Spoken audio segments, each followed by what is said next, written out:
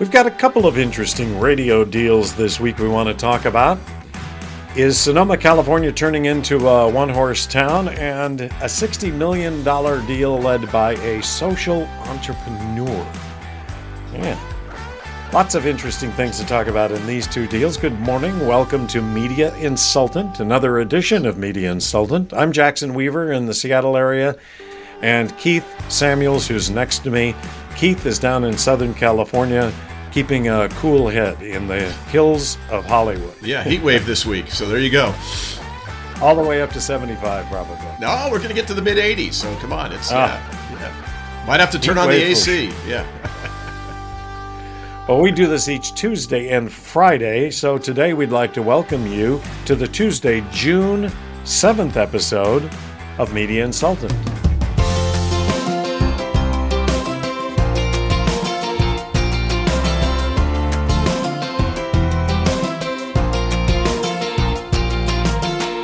Keith, I mean, we're talking all the time about radio and TV, but you got a big deal going on this week. What's up? I got a big deal. I'm up. Let me throw in a little plug.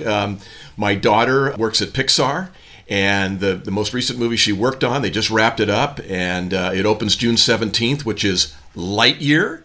It's the origin story of Buzz Lightyear, and my daughter Samantha oversaw the animation team that put together the sets and did the lighting for the movie. So she was up to her you-know-what in Lightyear for the last couple of years. And as her dad, I get to go with her and escort her on the red carpet down Hollywood Boulevard on Wednesday night for the world premiere of Lightyear.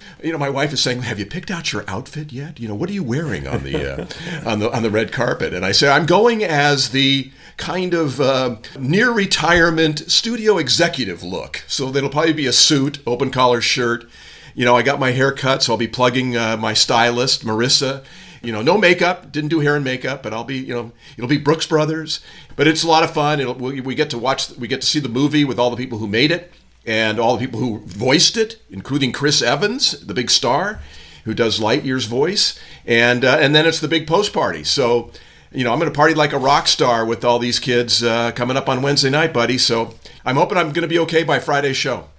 All right. Well, we're counting on social media pictures. We want to see you there, and you will be.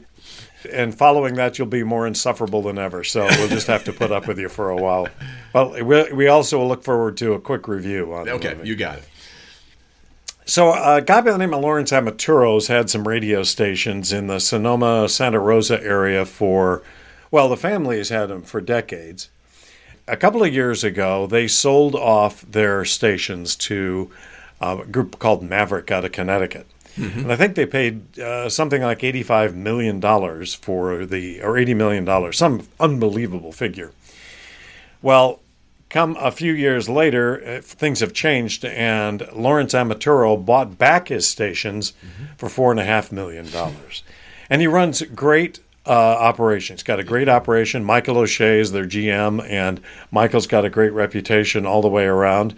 So what happens last week, but we get an announcement that the other major operator in town, Redwood Stereocasters, Redwood Empire Stereocasters, has sold two of their stations to Lawrence Amaturo's group. And that includes the number one station in the market, KZST, which is kind of an oldies-based AC station. So they've sold these two stations. The market now really has two really good operators and has had two good operators for a long time. But now it looks like Amaturo is going to become not only the dominant operator, but Redwood is going to take a back seat with a couple of orphan stations.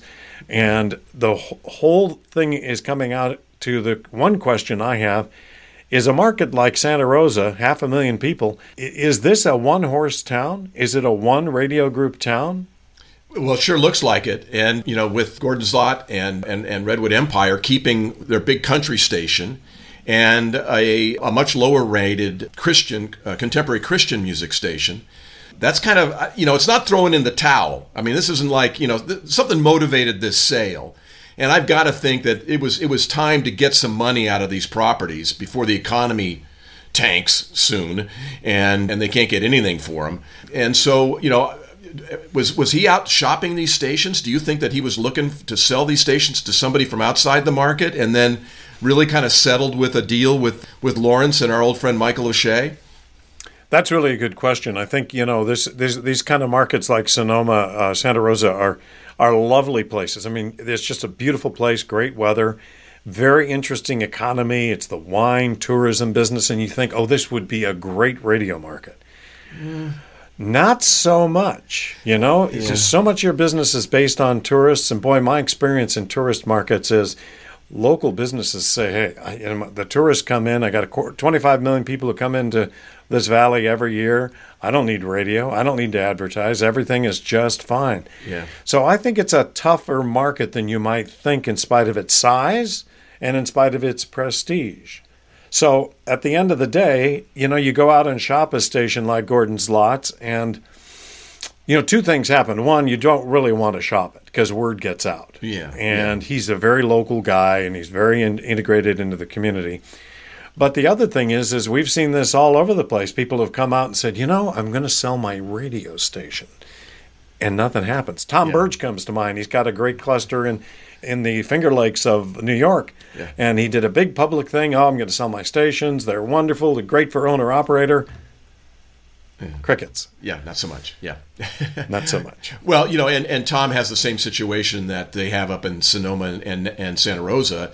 The Finger Lakes are right next to Syracuse, so you've got all the Syracuse stations, and Sonoma and Santa Rosa are right next to San Francisco, and a little market on the West Coast. And so, you do have some bleeding. You have some bleeding of some stations out of San Francisco, not as much as you'd think.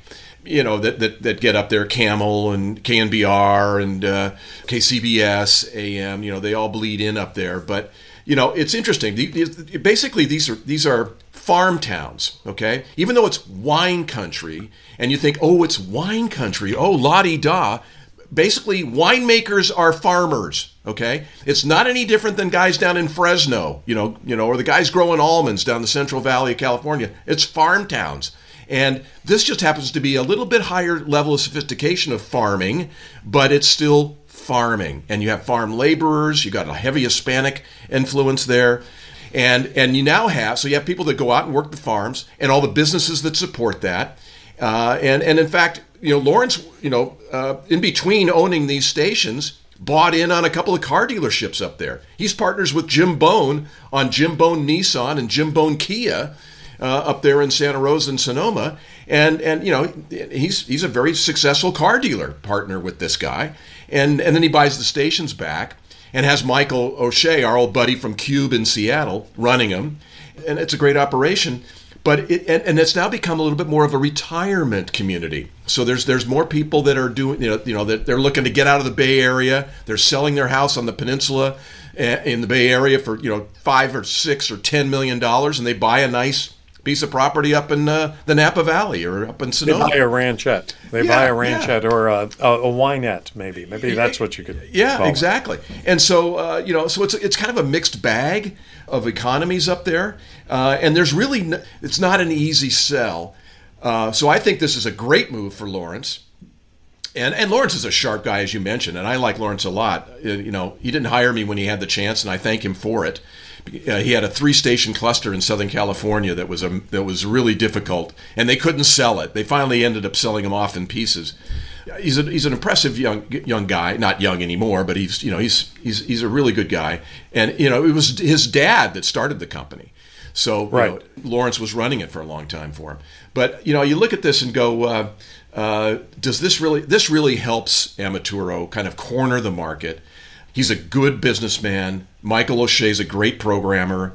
These guys will do really well with these stations. And I think, in fact, it's probably a good time to kind of own the market. So if you're gonna be in the business, you might as well own the market, and they will do that. Well, I think that gets to the point. Really, if you take Gordon's Lot and you take Lawrence Amaturo, those are the two big operators. There's another group called BC that bought some of the Sterling Cablecast stations. I think there were 3 or 4 FMs. One's operated on an LMA. They paid about $3.5 million for them, $3.3 million, I think. But that's it. And then you got a couple of other single operators. But it's really a classic example of what we're seeing more and more is that some of these medium markets really aren't big enough for more than two, maybe one or two operators, and everybody else just scrambles. Yeah, scrambles. But there's no terms of the deal announced, so we have no idea what Gordon got for these stations. Right. We're also seeing a lot of old family groups or clusters owned by privately held by families that, as the patriarch ages, it's time to sell and liquidate these things. We saw Dorothy Bullitt do it up in Washington when our friend Melissa Durfee bought the stations over in Chelan. Chelan. The time was right to get some cash, and God rest her soul, Dorothy passed away, not long after they sold the stations and got the money for them. So, it's you can talk to any broker, Keith. You can talk to any broker right now, and they will tell you the same thing. They have a long list of stations from Hilo, Hawaii to Syracuse, New York, that are owned by family, want to get out, want to sell it, and there is nobody to buy it. And obviously there's some religious groups that continue to buy. EMF buys and fills in some of the country, and other upcomers like VCY have also been buying. But the days when, we've talked about this, the days when a GSM who becomes a GM then puts together a couple of bucks from some of his buddies down at Rotary and buys the radio station, pretty much gone. Yeah. Well, and I think there's one other thing. There wasn't a price announced, and that's a little unusual. And I think it's to deflect some interest in it because it'll be filed later, and then hopefully nobody pays attention to it. But I was struck by how gushing Michael O'Shea was about this deal. I mean, he just went on about this is the deal of a lifetime. I'm so proud to be involved. Gordon Slott's a great broadcaster. This is a legendary station. I'm so honored to run it. I almost get the feeling it's like he's saying, well, we're not going to pay you much, but we'll sure make you look good. Yeah, it's exactly what it sounds like. It's like, come on, Michael. Come on. It just was a little bit over the top. A little. It was like, I'm giving him the benefit of the doubt. Okay. Come on. All right. All right. So we beat that one up, but we'll keep an eye on it. It'll be interesting to see what it sold for. The cluster that Sinclair Telecom sold was for $3.3 million. Now, they're not nearly as well rated. Yeah. I think they have about a 6.5, 7 share in the market. But it'll be interesting to see, what happens when you've got, because between the two of them, the two stations that Amaturo's buying, he's picking up about 16% share of the audience. Yeah, it's a big bite. It's a big bite. And that's got, both formats probably have a +1 power ratio. So they're probably doing pretty well. Oh, I'm sure. Yeah. All right. Now, here's the real question of the week. What is it about a social entrepreneur that can raise $80 million and spend $60 million of it to buy a group of radio stations from Televisa Univision? Univision. Yes. Univision. Yeah. You're so much better at that than I am. It's your Southern California ear that just helps a lot. I don't hear enough of that up here in the Northwest. So how did this happen? You got two political activists, no media experience at all. Right. They raise $80 million and they buy a batch of these stations. Give me your read on this. What's going on? Well, yeah, it's got a lot of people scratching their heads, particularly those people that are in Hispanic radio, all over the internet over the weekend. This deal got announced on last Friday. Out of nowhere, it was even off the media insultant radar screen. Nobody knew this was happening. And all of a sudden, out of nowhere, two Democratic political activists are funded by a VC firm that gives them $80 million, and they spend $60 million on Univision and announce the purchase of 18 radio stations from Univision. And it's like, whoa, all at once? And they even announced who their board of advisors are.